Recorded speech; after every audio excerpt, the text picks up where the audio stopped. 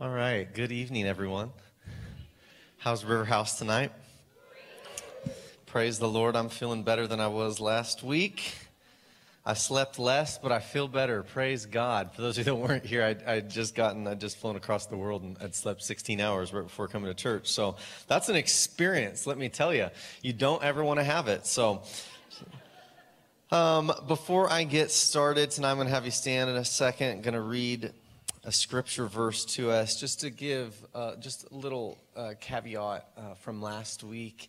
First of all, just thank you. So many of you have reached out and just been moved, and I've been just touched to see how many checks and money came in. We didn't ask for that, but you've done it just out of your own hearts. And so I just want to say thank you. And a lot of people have reached out, what are we doing? And, we're not in a hurry to try to figure out some sort of answer or throw money at a problem and act like that's going to fix things. We feel like God hasn't just given us a cause to rah-rah around, but he's given us a portion of his heart that we get to steward. And so it's going to take some time, and we're in relationship with brothers and sisters in that part of the world, and we're going to, I'm in calls this week with them, and so we're working actively, but we're not in a rush to try to figure something out. We know that God's birthed something together between our hearts and theirs, and in time, we're going to present probably something a little bit more formal to you. I don't know when that will be. It could be hopefully before the end of the year. But just to kind of put your minds at ease is that this is being stewarded well, and in due time we're going to come to you with something a little bit more formal and say, hey, here's what we feel like God's inviting us into, and here's what a long-term relationship can look like. So we're in for the long term, and God is faithful. And honestly, it's so baby. You just got the raw process last week, and so we're just really listening to Jesus, and I'm listening to Jesus, and slept a lot this week too. So praise be to God. Does that make sense? Okay, if you can stand up, I'm just going to read one verse. It's from the Gospel of John, chapter 1, verse 14. And the Word became flesh and dwelt among us, and we saw his glory, glory as of the only begotten from the Father, full of grace and truth. That's the word of the Lord. Praise be to God. You can be seated. My intent tonight is to open up a conversation around the incarnation of Jesus Christ and what that means for you and me and what that means for our community here in Boise, Idaho. I think that those words are some of the most important words penned in all of Scripture. And I think that those words, the Word becoming flesh, God incarnating himself and becoming a human named Jesus Christ, is the single most differentiating factor from Christianity from all other world religions, is that God became a man and he stepped into our story. And the implications of that are just profound, extraordinarily profound. And I want to build a framework tonight to help us all hopefully understand the significance of the incarnation of Jesus. We are in a Christmas season. As Riley prayed at transition time, we're in Advent. And that is this time of preparing and looking forward to the incarnation of Jesus Christ, which is Christmas. This is honestly a message that's been on my heart for months, and I was actually flying back. I was on a flight from Qatar to San Francisco, 16 hours in a flight, and in the middle of that groggy flight, I woke up at one portion of that, and the Lord just started speaking to me, and I just put together and tied together a lot of thoughts that had been kind of brimming and stirring inside of me for a number of months, and I think it's time to go here as a family. So I'm going to just intro this tonight and then spend the next few times that I preach talking about what does it mean to be an incarnational church, an incarnational Christian. How does our spirituality come to have skin on it? Because Jesus was God become man, and then he sends his Spirit to us that we can become living incarnations of Christ. Not that God would deify us, but that God would actually humanize us right into what humans actually are. We're made to be image bearers of God, and the Spirit of God comes upon us to actually animate that image, the very essence of God that he breathed into us, that it can be on display and that we can walk and talk as if Jesus were living his life in our skin. That's the goal of Christianity, by the way, is that Jesus would live his life in your body. That you would not just be a sermon or a song, but you'd be a living message. A living epistle is what Paul calls it, known and read by all. That your life would literally be a message to the world, to your spouse, to your children, to your community, to your city. That people would look at you and behold you and be in relationship with you, and they would be impacted because you have become an incarnation of the love of Jesus Christ. That's what's going to change the world. This is why Jesus says it's better that I go away and I go to the Father. It's to your advantage that I go to the Father, because then I'll send the Spirit to you. And Jesus is basically saying, I'm living my life in one human body, but my goal is to redeem humanity so that God can have his way. We can live cooperatively in all of you, so that I can multiply myself times 1 billion, times 9 billion now, or whatever it is. That's the heart of God, that Jesus would come and put us on. We would actually invite him in, say, live your life in me. That's amazing. That's also probably the highest bar that anybody could ever fathom giving to someone. If you want to challenge someone, be like, God wants you to imitate him. Oh man, there's nowhere to hide from that. There's no off days from that. There's no timeouts. It's like Jesus says, I want it all. You can say, how could you be so demanding? But he leads by example. And he gave all. Riley prayed to become a man, to become a human. So I want to talk about the incarnation of Jesus. I'm going to start a little bit with my own story to kind of contextualize why this is important. All right, so I encountered Jesus. I had a surrender moment when I was 17 years old. I had known Jesus most of my conscious life that I remember. My mother embodied a lot of spiritual disciplines in front of us. So I knew Jesus. I was good with him. I was in church, but I was far from surrendered to Jesus. And I wasn't really a rebellious kid. I didn't do any of the bad things on the outside, but my insides were full of all kinds of bad stuff. And I just ask my chuckling mother there, or ask Riley, who was up here. I just was very hurting on the inside. I didn't know that, but I was a hurting young man. And at 17, I was a very successful athlete and had a lot of things on the outside. Everything was working well. I honestly thought that I was a really good Christian boy and yada, yada. I just didn't really think much about that. But at 17, I have an encounter with God. The fear of the Lord just came over me. I was alone, and all I could say, I didn't actually have any theological belief or even faith. I didn't know that God spoke in visions, but I had this visual experience, and I saw my life, and it was this path, and it was so empty. And all I knew is that it was just self. All I could see was just selfishness. And it was literally so horrifying. Like, I can't describe to you how out of my character this moment was. Like, this wasn't something that I would have even had language for. My whole life was planned out. I wanted to be on the PGA Tour. Everything was working well in this time in my life, and I just started screaming at the top of my lungs, please don't let me walk down that path, God. Please, please, please. Please. And the thing is as I was saying this, I knew that my golf dream was on that path. I didn't know how to tell you that, but I knew it. And I started screaming, I surrender. I surrender. I'll give you my whole life. Just don't let me walk that path.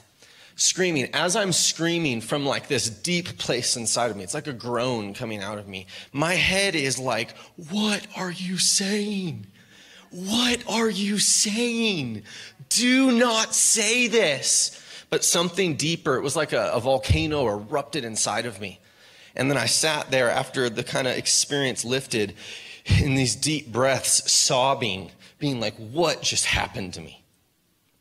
That was my surrender moment. Everything changed in my life after that. I started having these activating experiences. Again, no language for anything that we'd label as charismatic, but I started having these experiences and became, in a lot of pain in my life simultaneously. Went in this really deep place with God. But about 5 years into that, I was full of zeal and also in a lot of pain, but zealous for the Lord, and the anointing of God was on me, and I was starting to dabble in ministry things. I was in a Christian university, and at 21, I had it was like a sovereign orchestrated breaking where the Lord, I had some humiliating experiences, publicly humiliating experiences that were very painful, and some privately humbling experiences that were very painful. And I had to face how blind I was. And I was extremely zealous for God. I was very anointed by God. I had all kinds of authority from God, but I had to look at a big chain of relationships in my life that I had done some really messy things in. And it was humiliating. And I thought it was the end of the world. So I'm on a little Christian school, and it's a bubble, and everybody knows, and I knew people were talking, and I was humiliated, and I couldn't defend myself because I knew I was wrong before the Lord, and he was convicting me. And I was honestly shocked because I had the best intentions ever. Like, anybody in here have good intentions in life? Like, I had the most incredible intentions, honestly. Like, my heart is really a good heart. I think I get it from my mom. Like, I just have really good intentions. And I honestly can say I've never had bad intentions toward another person. But I saw that even behind the veneer of my good intentions, the flesh was a lot sneakier than I realized, and I was blind.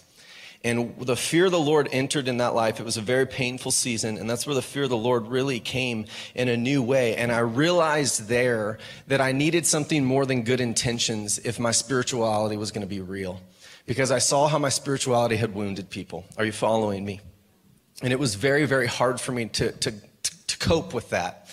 And it sent me on a journey for the next year and a half. The Lord started teaching me. I started coming to these kind of new perspectives. And I just knew, it was like I was searching for something that I could sink my teeth into to say, like, that's the ticket.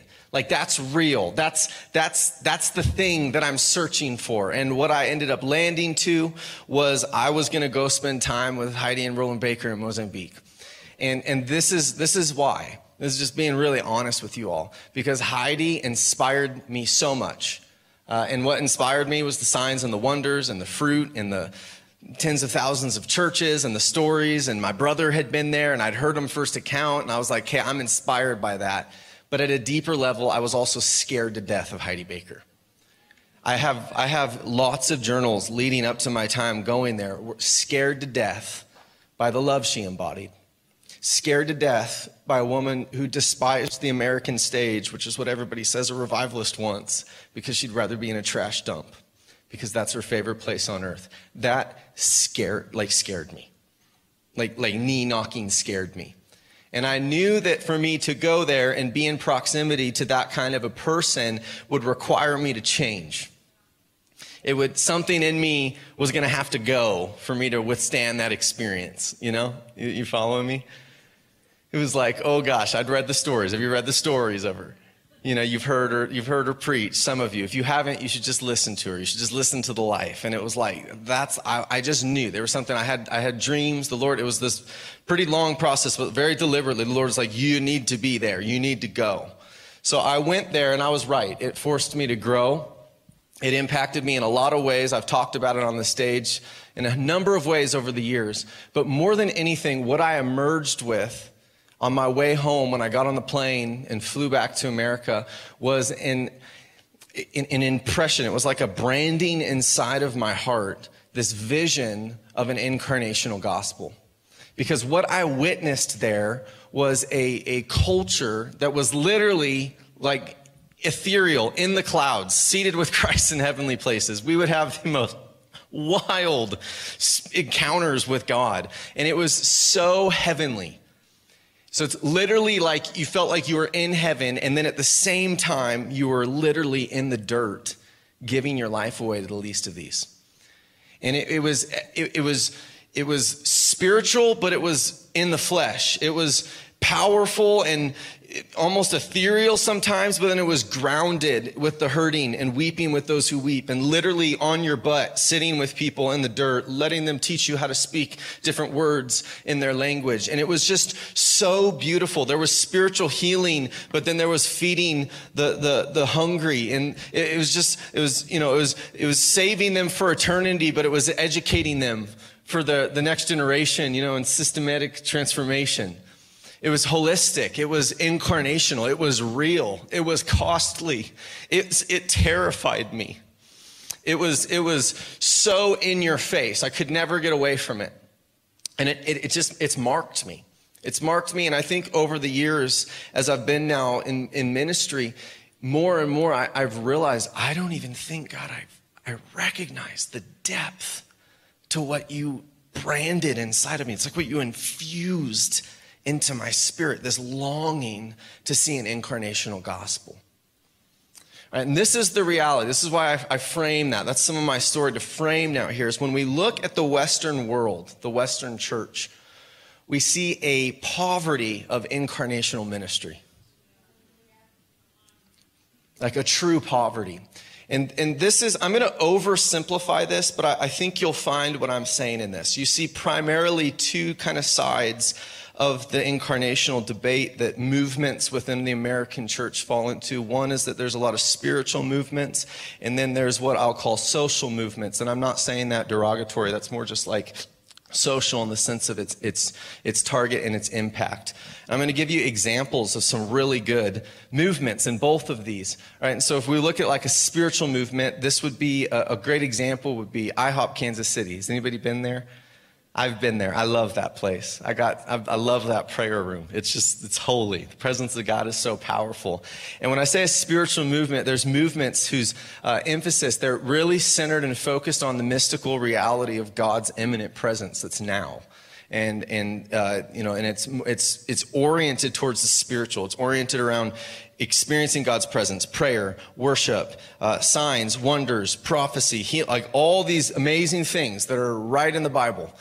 And the vision in a spiritual movement, the fulfillment, what it really boils down to, if you kind of get into that, is the DNA, is the fulfillment of the kingdom come mandate looks like a spiritual revival where God's manifest presence, his holiness, his glory will touch a life, transform a life, and then lead to transformation. We love these. I love these. All right, and then if you flip to the other side, the social movements, which are a wonderful example of this, would be the Missionaries of Charity, which was with who? Mother Teresa.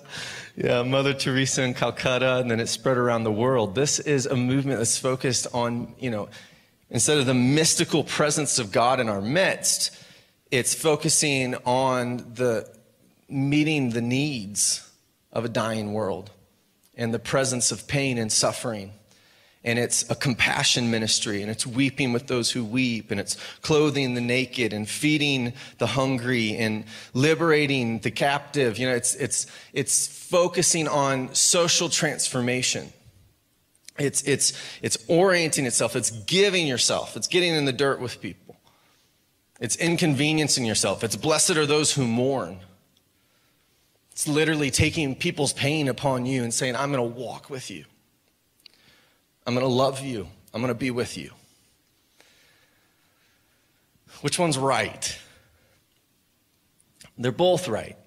Right? The kingdom encompasses both of these things clearly. Both of social movements, spiritual movements find their theology in Scripture. They find their inspiration in the life of Jesus himself. There's nothing wrong with any of this. But the kingdom clearly, if you are looking with an objective lens, coming to the Scripture, you will find that the kingdom clearly has implications to both.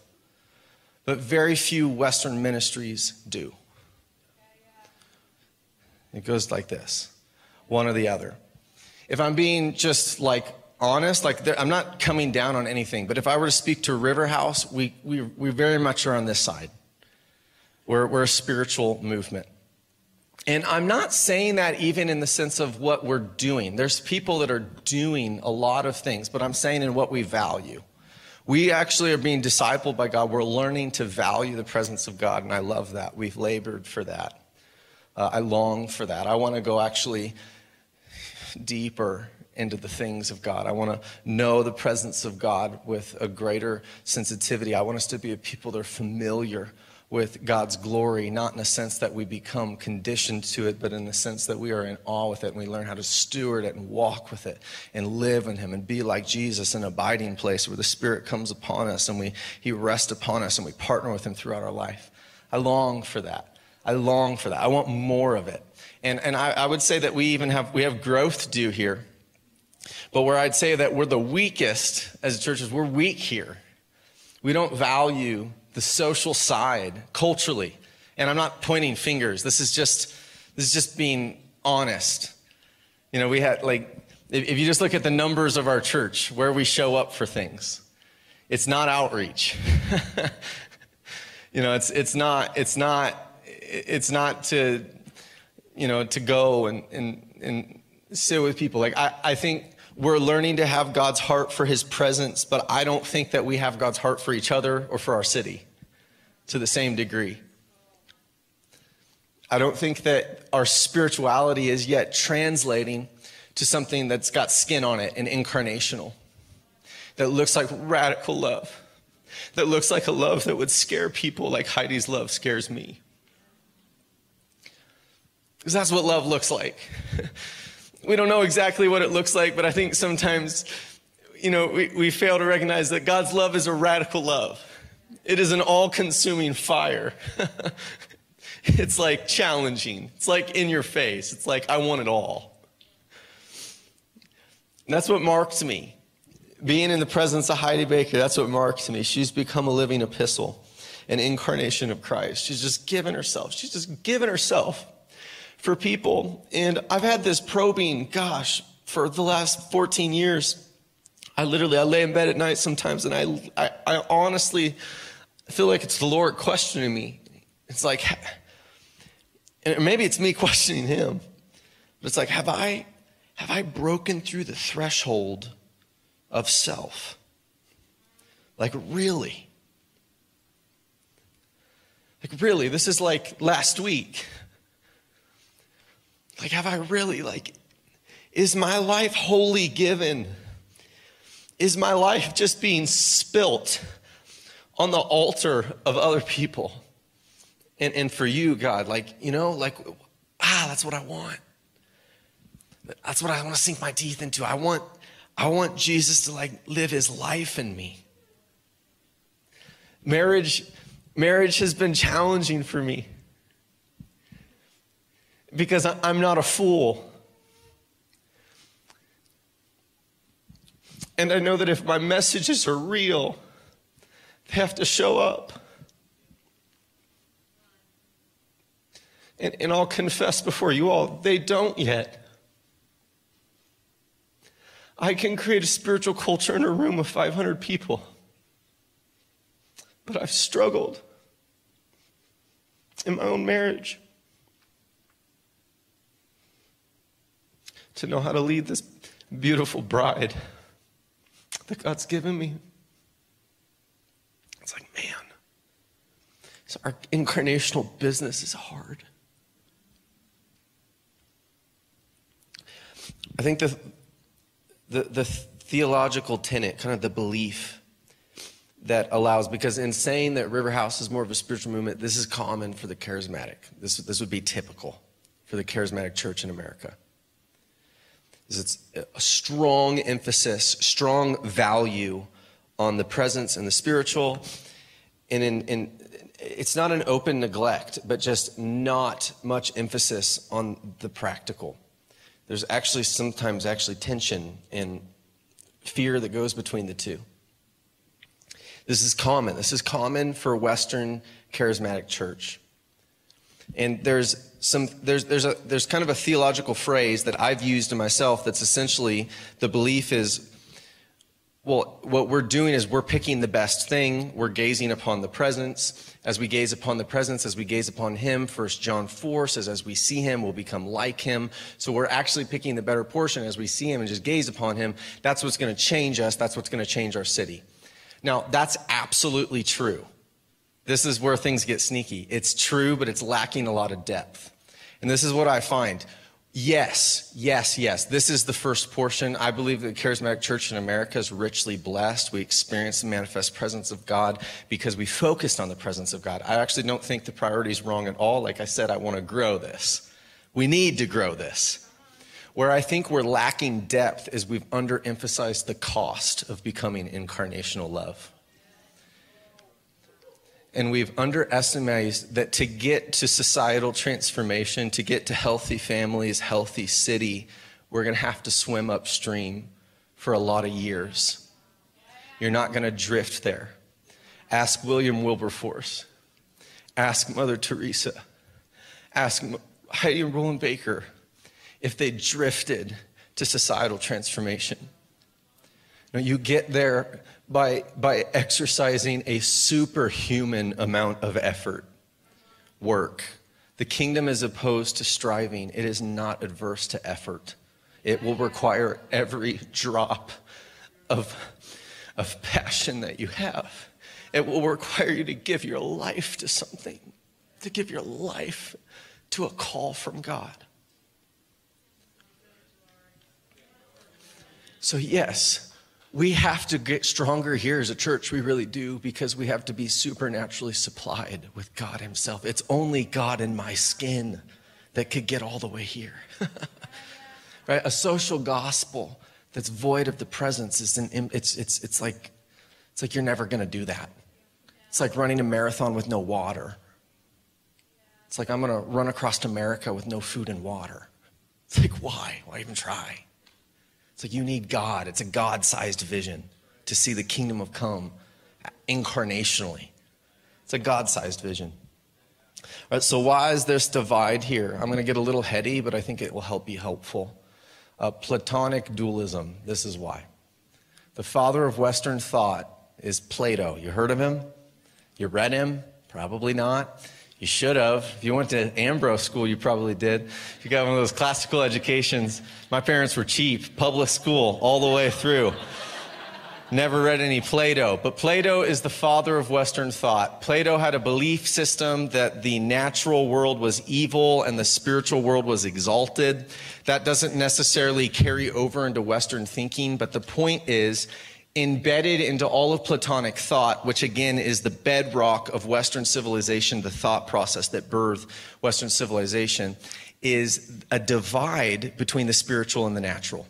So this did not exist in a Hebrew understanding, a Hebrew worldview. There's no such thing as even the word spiritual life. That doesn't exist in a Hebraic realm of thinking. It's just life.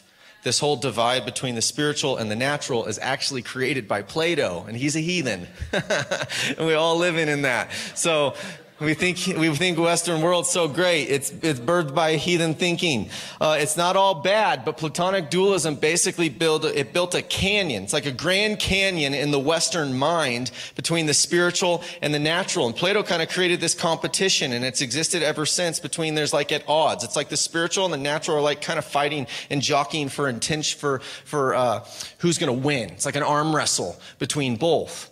And we see this same arm wrestling match. It's so alive and well in the Western church today. Again, this is one of the reasons that I think people say, well, why are there so many more healings and supernatural things when you go to a culture like India? Well, India is not a Western world. They don't have a divide between the natural world and the spiritual world. It's just the world. So when you come and you bring a gospel of a Jesus that does these things, they're like, great. The whole world's open to spiritual things because they see it fused together. They don't have this canyon to divide. We do. Here's some examples in the history of the church, just in the last couple hundred years in the American church. The debate between science and scripture over creation. See, the fundamentalists were afraid that science is going to like mess up our understanding of what God says, where it's like, well, if we actually believed that God just made the world, we should like love science.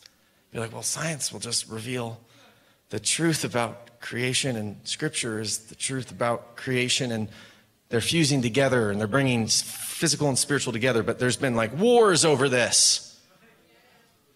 Physical healing. Oh, physical healing.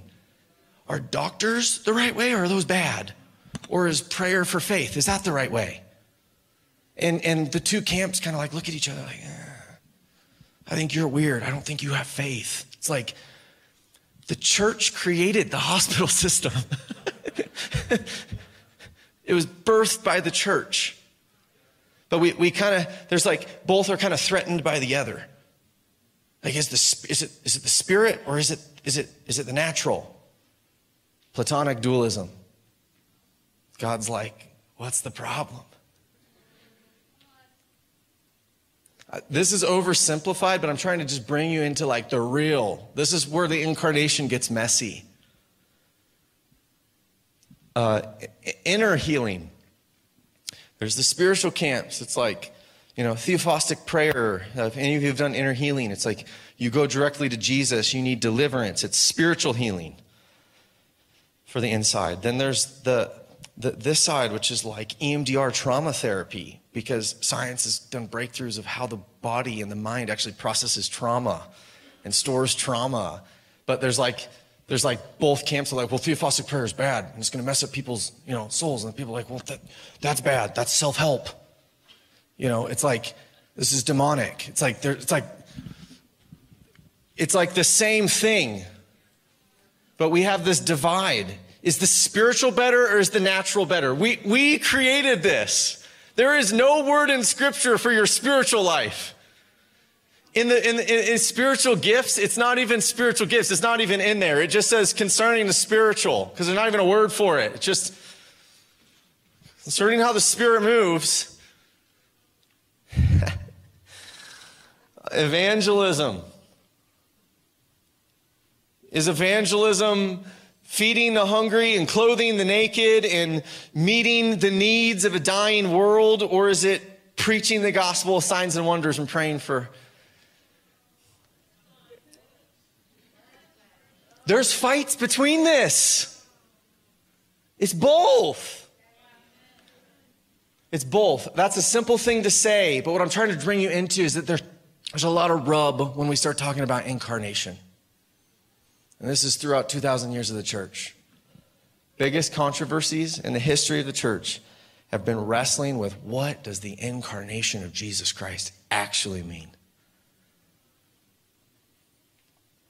And I think what God is bringing us into as a body, part of the maturation process of River House Church, is us starting to wrestle, what does it mean for Jesus to live his life in my skin in this city? What does that look like for a church to embody an incarnational mandate? To be like in other words, I talk about this all the time. How does Sunday spirituality translate to Monday? And not just, I think you're following me. This is important. This is important. I want to encourage you all to be in the Gospel of John, to read the Gospel of John, to read 1st, 2nd, 3rd John in the next month. Maybe twice, maybe 3 times. Maybe listen to it. We're going to spend some time in John. Again, this is like an intro night. I'm just trying to get your thoughts going. I fear talking about this because I know I'm going to be misunderstood. I'm not trying to, our human understanding of balance is it's like, oh, we need to have less of this and more of this. That's actually not what I'm trying to do. I don't want to be balanced. I don't want to be moderate. I want to be radical, because Jesus is radical. I want all of the Spirit, and I want all of the incarnational social transformation. I want to see a city transformed. I want to actually see our city transformed. Heaven is a city in the Bible. In Isaiah, it says the ships of Tarshish are coming into the city and all these different goods and things, right? I think sometimes we over-spiritualize heaven.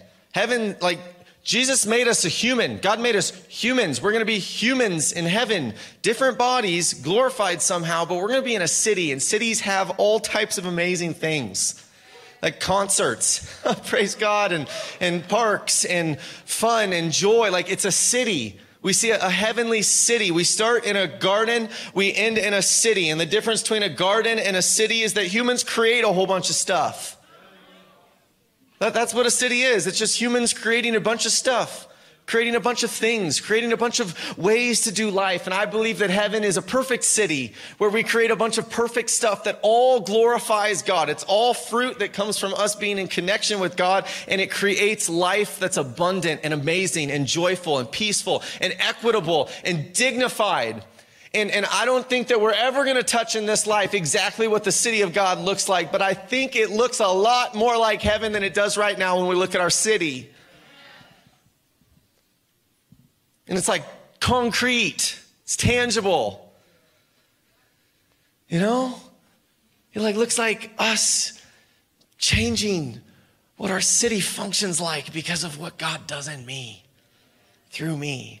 I want that. I want to be a part of that. I was just moved, the meeting this afternoon, 3:00, that Joel Ryman and Deborah Ryman put on, and with the gal from Glocal, and talking about what does it mean to be a hospitable city for refugees coming.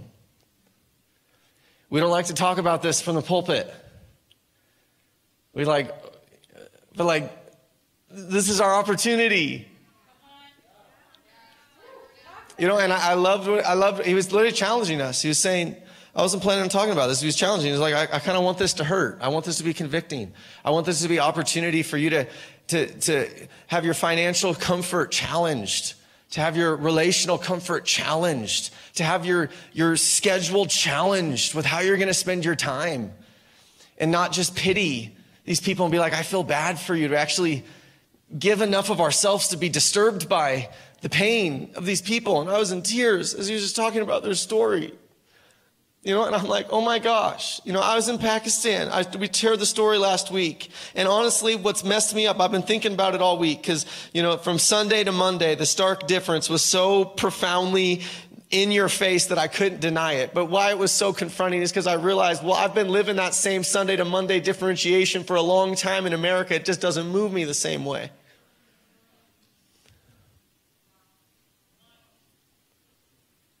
Like, do all these messages have skin on them? Do all these songs have skin on them? Break my heart for what breaks yours. Everything I am for your kingdom's cause. Let's just start there. Does that have skin on?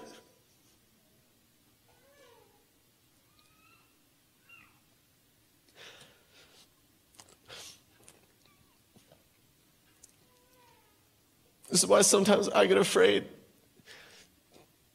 The Lord's looking down and saying, are you guys just playing church, or do you mean it?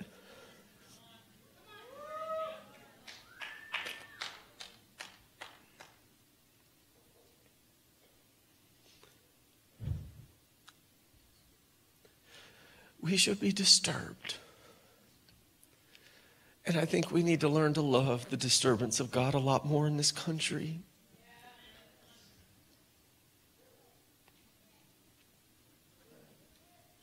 I think the Holy Spirit has to be more of a disturber here.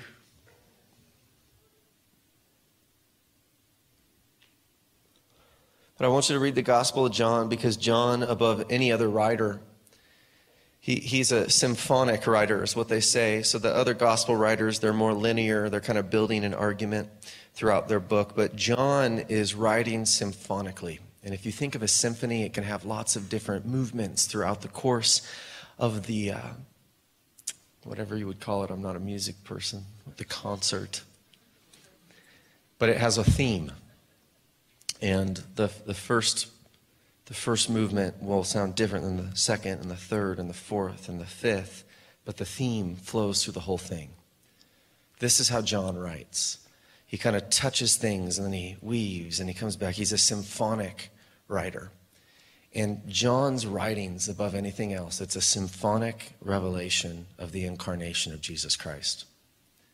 And John is writing actually much later than the other gospel writers, and he's writing actually into the conflicts that were brewing as the Christianity started permeating the Western world. And I'm probably going to unpack this more next week for the sake of time. But the point I'm trying to make is that the dualism that we see in America today was evident in Greece and Rome, that whole part of the world. And they started struggling with an incarnational gospel. And much of what John is writing is trying to ground people. You'll see this rhythm that he does. He'll appeal to the spiritual to then ground in the incarnational and to the relational. He will appeal to the spiritual to then ground in love. And it's symphonic, so he'll go, and then he'll go. And it's beautiful. It's like a beautiful, beautiful work of art. And in the gospel, he makes the most authoritative assertions of the I ams of who Jesus is. He makes, without any doubt, the divinity of Jesus clear above every other writer. But John also pulls back the hood of Jesus' divinity, and he shows us the inner workings of his humanity like no other writer shows. And he emphasizes like 7 or 8 times throughout the gospel, Jesus, these statements he's making that are so human. Like, I can't do anything unless God helps me. How many of you have said that before? Like, I can only do what God does. It's not me doing the works, but it's the Father in me doing the works. I'm doing nothing on my own initiative, but as I hear, I act. So John is trying to draw us into the Jesus that he touched, that he saw, that he beheld his glory, like the John who leaned on his chest, the John who had breakfast with Jesus post-resurrection. Haven't you ever thought that's like kind of funny? The first thing Jesus does post-resurrection is cook some fish to have breakfast. I love it. So relatable. So human. So John is trying to reveal both the glory and the majesty and the relatability, the humanity of Jesus. He's leaving us this legacy memoir, this offering from his heart, that you would know the incarnational God and become like him, because he lived long enough to see people drifting away from what he knew to be true. The resurrected one that he touched his hands and ate with. Like, this is real. This looks like love. You have an anointing from the Spirit, no need to teach you. And as it teaches you, abide in him. And this is how you know you abide in him. That you love. That you love. That your life is this epistle of love. Radical, self-giving love.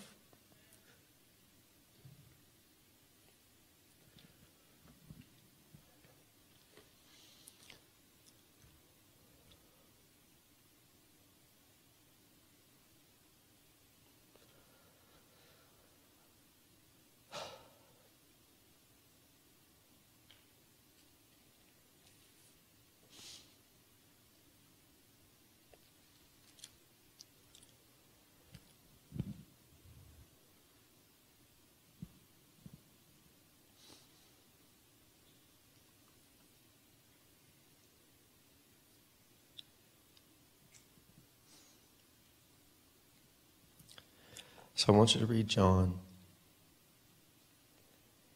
And I want you to read the Beatitudes every day. Maybe for the next month. And the Beatitudes are Jesus giving us the founding doctrine of the treatise. It would be the equivalent of the Constitution and the core beliefs that built the framework of the American culture. This is Jesus giving us the Constitution of the incarnational kingdom of God. And they're also something else, because Jesus is the kingdom of God. And so the Beatitudes are both the constitution of an incarnational kingdom, and they're the inner realities of the incarnational King. They're Jesus saying, this is what I'm like, and this is the way of the kingdom.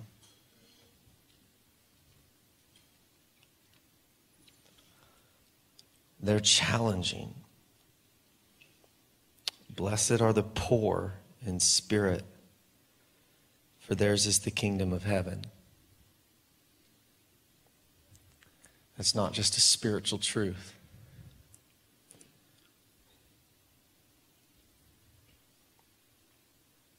We ease our conscience through the way that we interpret that in the West.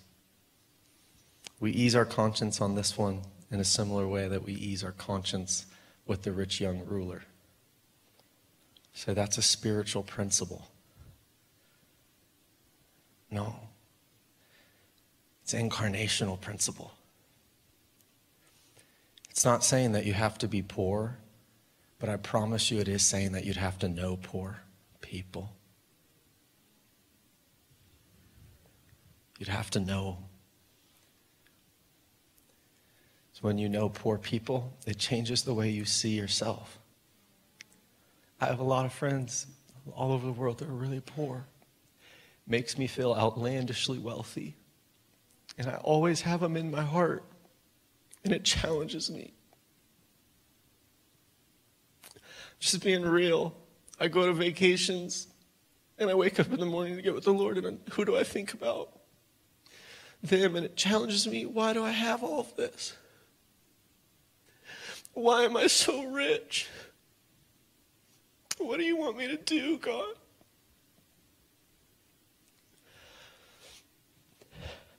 These are incarnational realities. Blessed are those who mourn, for they shall be comforted.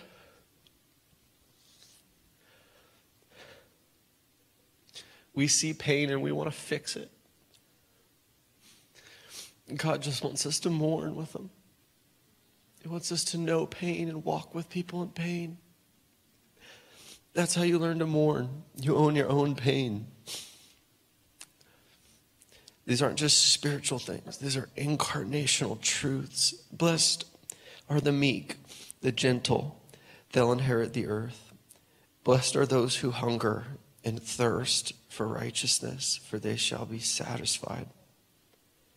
Blessed are the merciful, for they shall receive mercy. Blessed are the pure in heart, for they shall see God. Blessed are the peacemakers, for they shall be called sons of God. Blessed are those who have been persecuted for the sake of righteousness, for theirs is the kingdom of heaven. Blessed are you when people insult you and persecute you and falsely say all kinds of things against you because of me. Rejoice and be glad, for your reward in heaven is great. For in the same way they persecuted the prophets who were before you.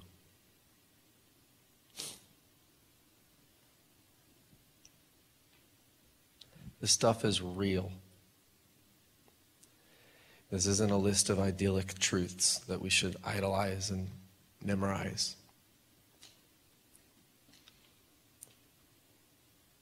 That's the way of the kingdom.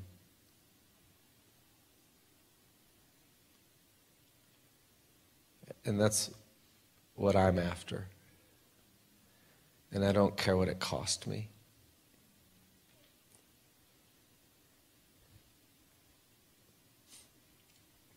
I know that River House could probably be a bigger church. Could probably be more successful. A lot of the ways the Western measures success. But I know this place is uncomfortable. I know it is. I know it's probably uncomfortable for lots of you in lots of different ways. And I rejoice in that. Even though my ego doesn't like that. I mean, it'd probably be cool if the church was 1,000 people. I don't know. Seriously. It's uncomfortable for me sometimes too, if I'm being honest. There's a lot of things that happen around here I don't understand. But I want us to be challenged because we need to be challenged in this country. If we drift in the American church right now, we will drift to a very comfortable, casual form of Christianity that will transform nothing for eternal, in an eternal substance of kind of way. That's what drifting will happen. So I believe that if we are comfortable here in the American church, we should be very, very scared. That's not a good place to be in America. We should be very uncomfortable. But to do that, we kind of have to go against the grain. So I say that to just say I love you. I really do. And I want the best for you. And I want the best for us. And I want the best for me. And I want the best for my own marriage, my own children, my own family. I want us to be a real community where Jesus is living in our midst with our skin on. That's what I want. So can we put the scriptures on the screen? I don't know how many we could even do. But I think maybe we could just put the lights down. Maybe just put that first word, that blessed are the poor in spirit. And I want to just close. For some of you, I think just meditate on that.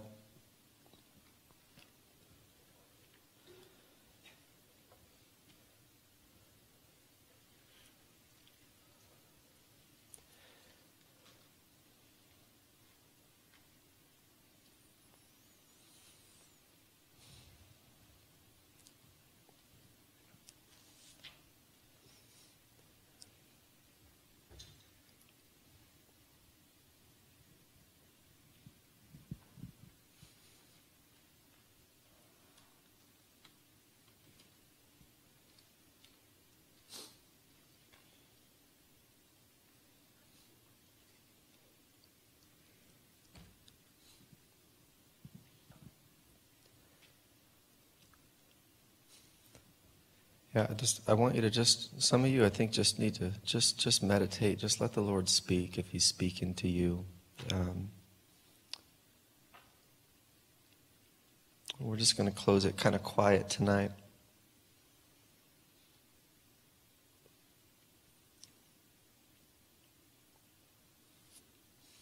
We have a ministry team.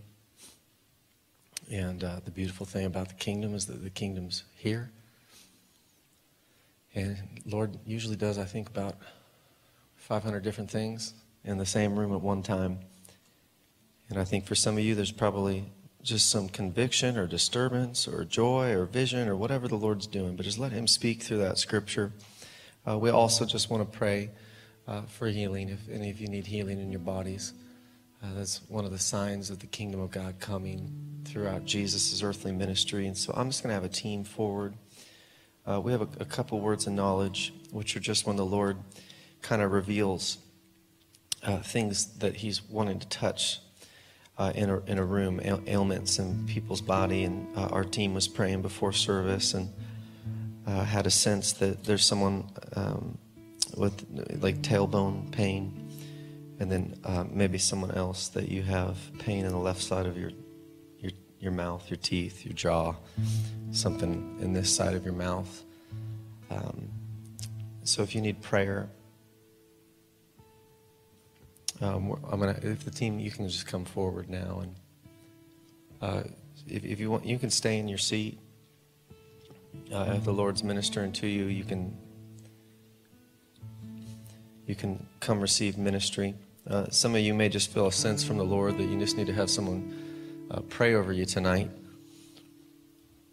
If you want that, you sure can come and get that. I also just sense that there's someone, you have a sports-related injury that's bothering. I think it's caused back pain. It's caused leg pain. and it kind of shoots. It's like a shooting pain in your body. If that's you, I feel like it probably happened a long time ago, and then I think it got re-aggravated in the in like the recent past, and just think the Lord just wants to touch you.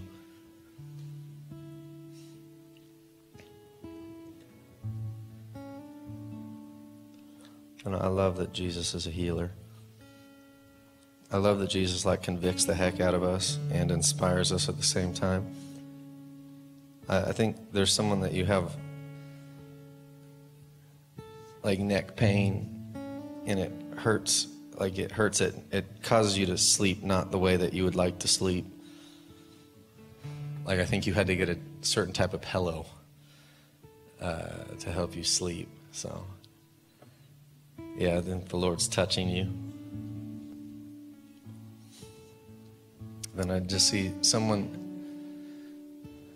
well, what I see is you've had indigestion in a way that's uncommon for you, and you've been trying to figure out what's going on in your stomach.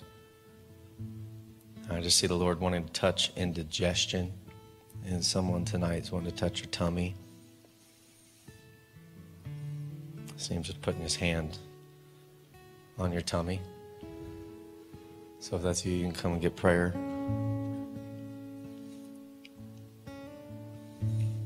What time is it? I'm just going to stay up here for a bit, just let the Lord speak. If you need to get your kids, I don't know if it's that time. Yeah, it's that time. I'm getting the nod. But you can get them, you can bring them back in.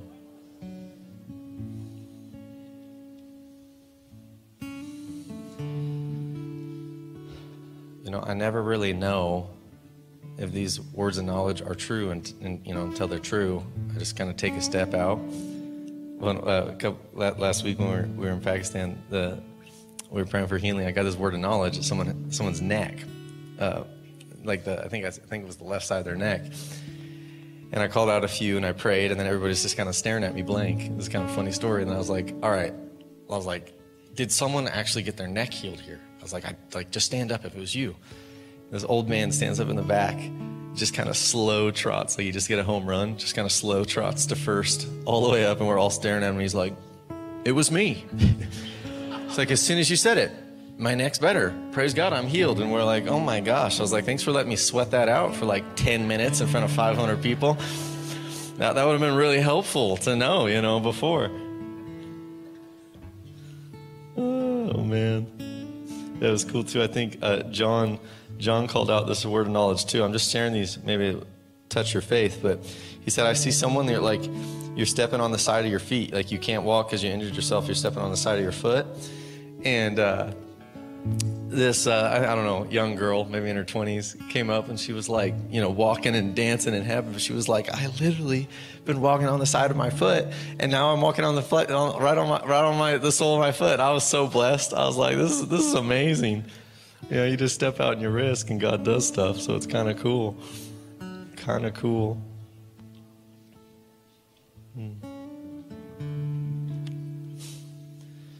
Thank you, Jesus. Thank you, Jesus.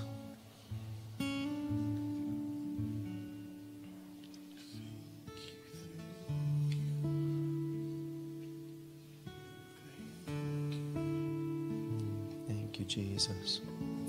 Just bless what you're doing in the room tonight, God.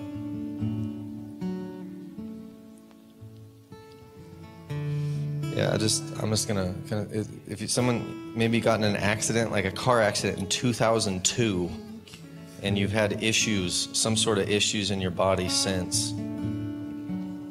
If that's you, just come. We want to pray for you. Thank you, Jesus.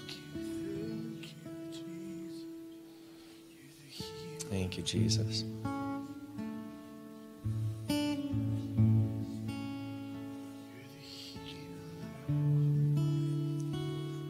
If someone's having sciatic pain, some sort of a pinched nerve issue, we just want to pray for you. I just feel like the Lord's really touching. He's touching someone that has pinched nerve. And then lastly, it's just like a right shoulder. I feel like you're having struggle even like it's hard to raise your hand, and I just see the Lord just touching you, just wanting to touch your body. Touches the body. You know, he touches the body, church, because he's an incarnational God, and he cares about the body. It's pretty amazing. It like floors me every single time I hear a testimony of God touching someone in a way that brings physical healing.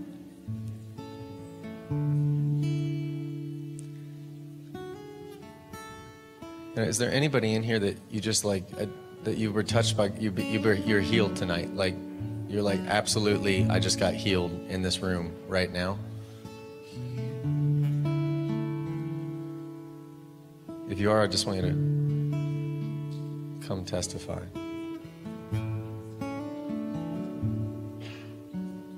If not, that's okay too. We're not trying to put a show on.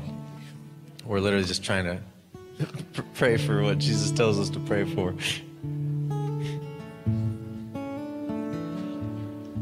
Yeah, so if you need healing in your body, in any form, if you need encouragement, just come receive prayer, and we'll be up here and we'll pray for you. Stay as late as we need to do to just pray for you. Again, I want to see the kingdom come, and that looks like Jesus touching bodies, touching lives, touching our hearts, touching our souls. So it's like, if you need a touch from Jesus tonight, just come forward and receive. And we're just pressing on and pressing in, church, into this incarnational Jesus. So Lord, bless us and keep us, make us like you. Holy Spirit, come and put on our skin and make us like Jesus, I pray, in your holy name. Amen.